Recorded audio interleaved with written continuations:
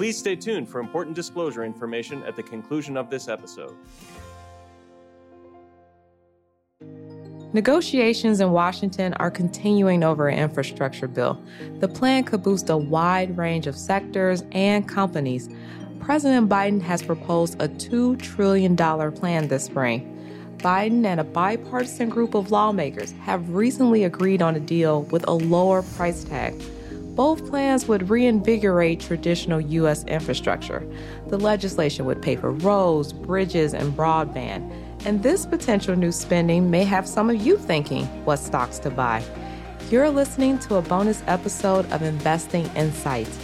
Market X-Ray looks at investment opportunities and risks beyond the market headlines. I'm Ivana Hampton. Morningstar Research Services Chief U.S. Market Strategist Dave Sekera joins me now to discuss what stocks to watch. Hi, Dave. Will you tell our listeners a bit about yourself and your role? Hi, Ivana. Of course. So I started off in finance about 30 years ago as an analyst on the buy side. And over the course of my career, I've held several different positions in which I've made investment recommendations across all types of different types of securities, including stocks, bonds, and derivatives. And in addition, I've also conducted valuation analysis on every part of a company's capital structure, from senior secured bank debt, all the way down to its equity.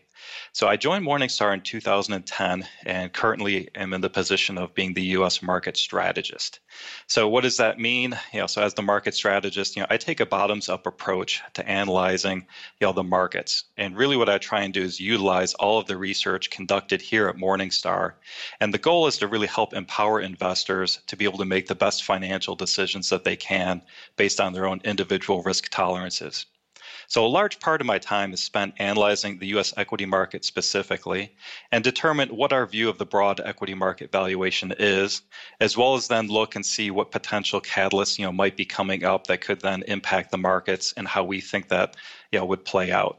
I also then provide, different types of analyses and valuations for different categories and styles, as well as, highlight our views on different stocks, and really just try and help people understand, what do we think is undervalued, what we think is fairly valued, and what we think is overvalued. That valuation analysis, can then be used by investors both in their portfolio construction, as well as then adjusting their portfolios on an ongoing basis based on how markets evolve and their individual needs. All right, Dave, thank you for that. And thanks for being here. Let's get started.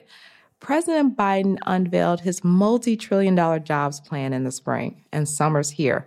The negotiations have hit some potholes. Are the talks between Democrats and Republicans unfolding as expected? Well, like anything else in Washington, I would say the rule is you should always expect the unexpected, and this certainly has not been an exception to that rule. However, we do still think that by the end of the year, we'll see most of the Biden administration's priorities enacted. So originally, we expected the Democrats will look to pass 2 budget reconciliations this year. The first would address the American Jobs Plan, and then the second would address the American Family Plan. So the reason for doing so is that these reconciliation bills can be passed with just a simple majority, and they don't need to attract enough Republican votes in the Senate to overcome the filibuster. However, the one thing we did not expect was that the Senate parliamentarian had recently issued guidance that will essentially limit the Democrats to only one more reconciliation bill this year. So just as a side note, the Democrats had already used this maneuver earlier this year for the American Rescue Plan. So right now we see 2 potential paths to address both the Jobs Act and the Families Act. So first, what we think is most probable at this point is that they will reach a bipartisan agreement and that they will get enough Republicans to be able to bypass the filibuster and bring a new bill to the floor to pass. And that will probably include, most of what's in the American Jobs Act. The Democrats would then address the Family Act through reconciliation, much later this year. Now, if they're unable to reach a bipartisan agreement, the Democrats would then likely try and lump both the Jobs Act and the Families Act together into a much larger reconciliation later this year, and then try and push that through on probably a purely partisan basis at that point. So I guess the question there is, all right, Dave, where are we today?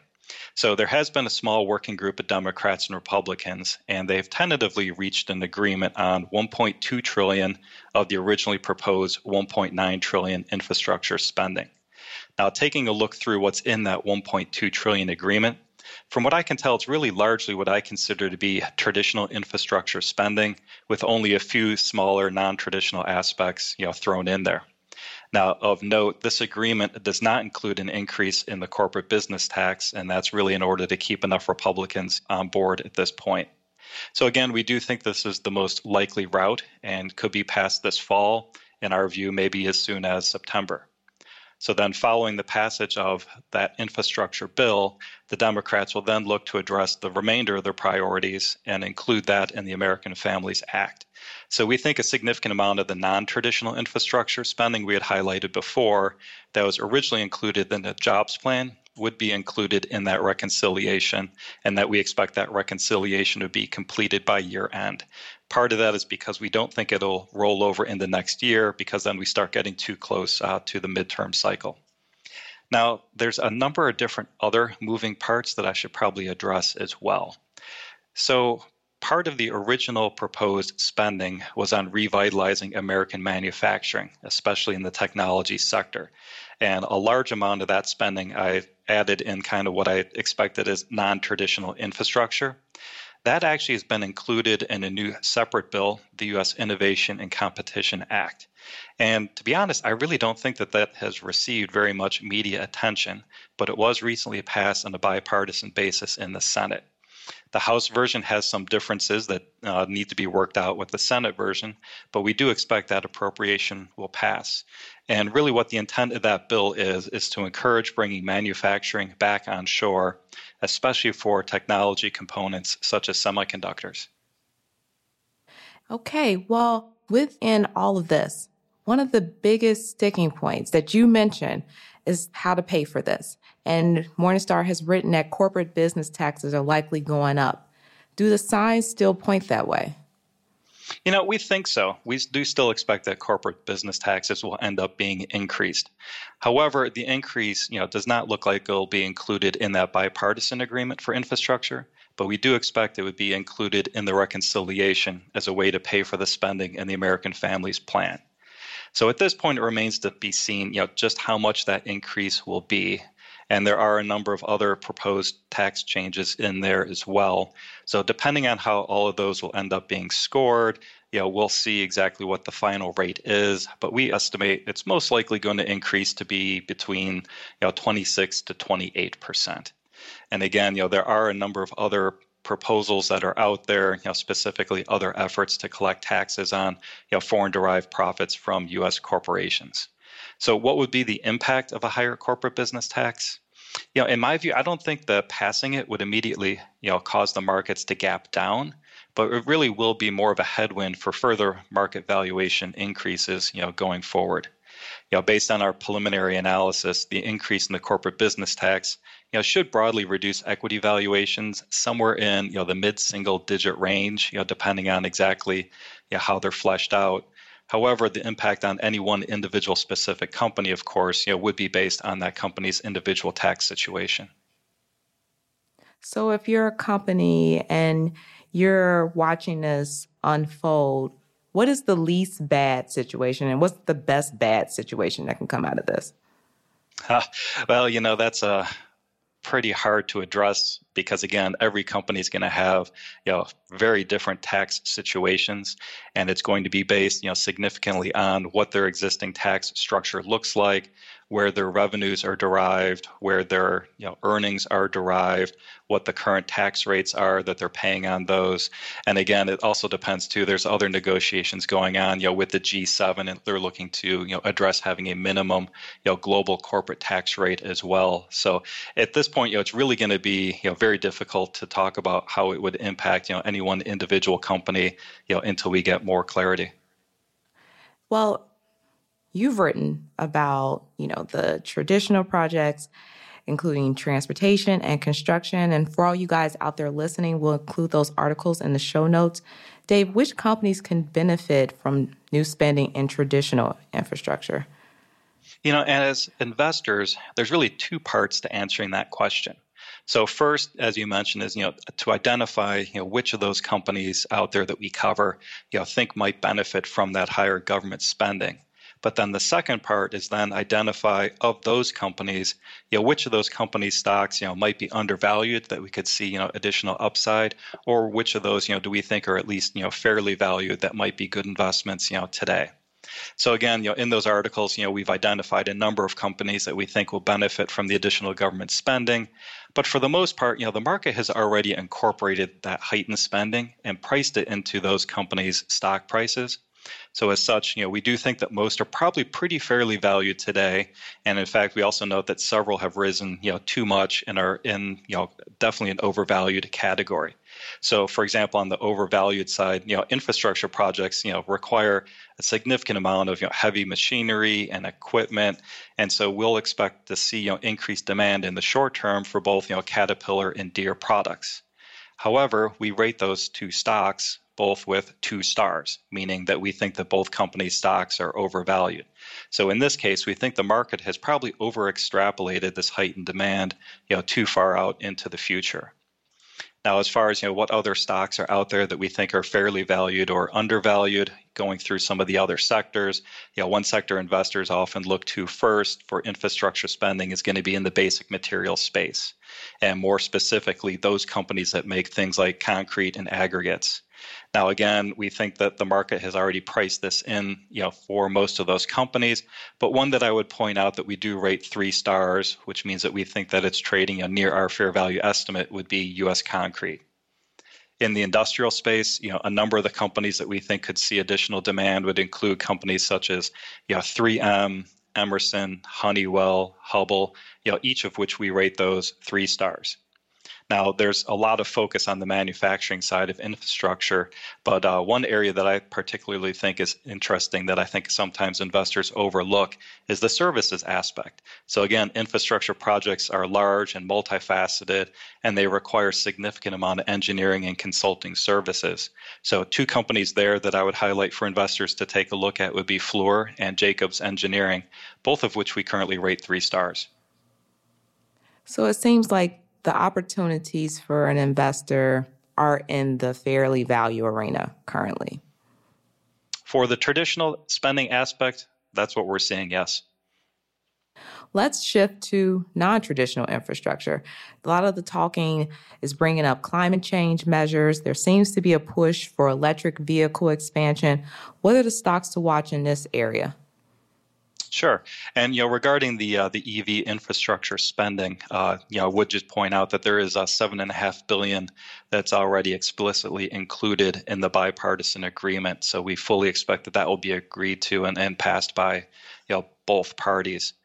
But, in the electric vehicle space itself, irrespective of the government support to the transition to electric vehicles, we think there's going to be a significant transition towards hybrids and battery electric vehicles anyways. And in fact, we've recently updated our projections and expect that by 2030, 2/3 of global new vehicle sales will all be electrified. And thinking through that, what that means is that, of that, 1/2 of those are going to probably be battery electric vehicles and the other half consisting of hybrids. Now, in the U.S., that percentage is even higher, as our forecast is that 80% of new vehicles sold in the U.S. by 2030 will either be battery or hybrid. So looking at the electrical vehicle space, among the global primary auto manufacturers, we think both Volkswagen and BMW probably the most undervalued and rate both of those with 4 stars. Domestically, both Ford and GM are also rolling out new electric vehicles, and we rate those 2 companies 3 stars. Now, of course, you can't talk about electric vehicles without also mentioning Tesla. Tesla being viewed and considered by the market as the bellwether for battery electric vehicles.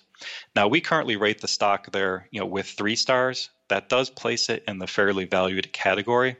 However, I would note that it is trading, at definitely the upper end where it would put it between 2 stars and 3 stars. 2 stars is when we start thinking, some of the stocks start becoming overvalued. So we had recently increased our fair value to $550 per share. Last I had checked, it looked like the stock was trading in the low to mid 600s in the marketplace. Now, based on current market valuations, away from the auto manufacturing themselves, we do think there's actually better value for investors in some of the secondary plays. So, for example, the batteries used in the electric vehicles all require large amounts of lithium. So among the lithium producers, we think SQM is the most undervalued, and we rate it 4 stars, meaning that we think that it's undervalued. And another producer that we cover is Livent with 3 stars. Some other areas I would recommend investors to take a look into are the auto parts manufacturers. So we rate BorgWarner with 4 stars, as we think its EV component lineup is very well situated to be able to prosper from the transition from internal combustion engines to electric vehicles. And then we also rate DuPont with 4 stars. Now, to me, this is an interesting play in that I think it's overlooked in that specialty chemical providers, actually end up picking up additional spending or additional, revenue per vehicle from the auto manufacturers. So EVs and hybrids, they generate over 50% more revenue for those specialty chemical providers than those provided by internal combustion engines. Now, of course, all these electric vehicles will need to be recharged, and we think that utilities such as American Electric Power and Edison International are well positioned to benefit. So in addition to just producing the electricity in and of itself, Edison has one of the largest electric vehicle charging station networks in the United States, and we rate the stock with 4 stars. American Electric Power is one of the largest owners of electricity transmission in the U.S., and we rate that company's stock with 3 stars. It's definitely interesting watching how negotiations are playing out. Morningstar Research Services Chief U.S. Market Strategist, Dave Sekera. Thanks for being here. Oh, you're welcome. Always happy to speak with you, Ivana.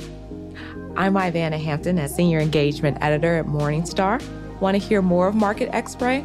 Then email us at podcast@morningstar.com. Thanks for listening.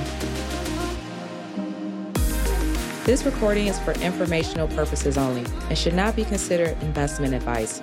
Opinions expressed are as of the date of recording. Such opinions are subject to change. The views and opinions of guests on this program are not necessarily those of Morningstar Inc. and its affiliates. Morningstar and its affiliates are not affiliated with this guest or his or her business affiliates unless otherwise stated. Morningstar does not guarantee the accuracy or the completeness of the data presented herein. This podcast is for informational purposes only and should not be considered tax advice. Please consult a tax and/or financial professional for advice specific to your individual circumstances. Morningstar Research Services, LLC is a subsidiary of Morningstar, Inc. and is registered with and governed by the U.S. Securities and Exchange Commission. Morningstar Research Services shall not be responsible for any trading decisions, damages, or other losses resulting from or related to the information, data analysis, or opinions or their use. Past performance is not a guarantee of future results. All investments are subject to investment risk, including possible loss of principal. Individuals should seriously consider if an investment is suitable for them by referencing their own financial position, investment objectives, and risk profile before making any investment decision.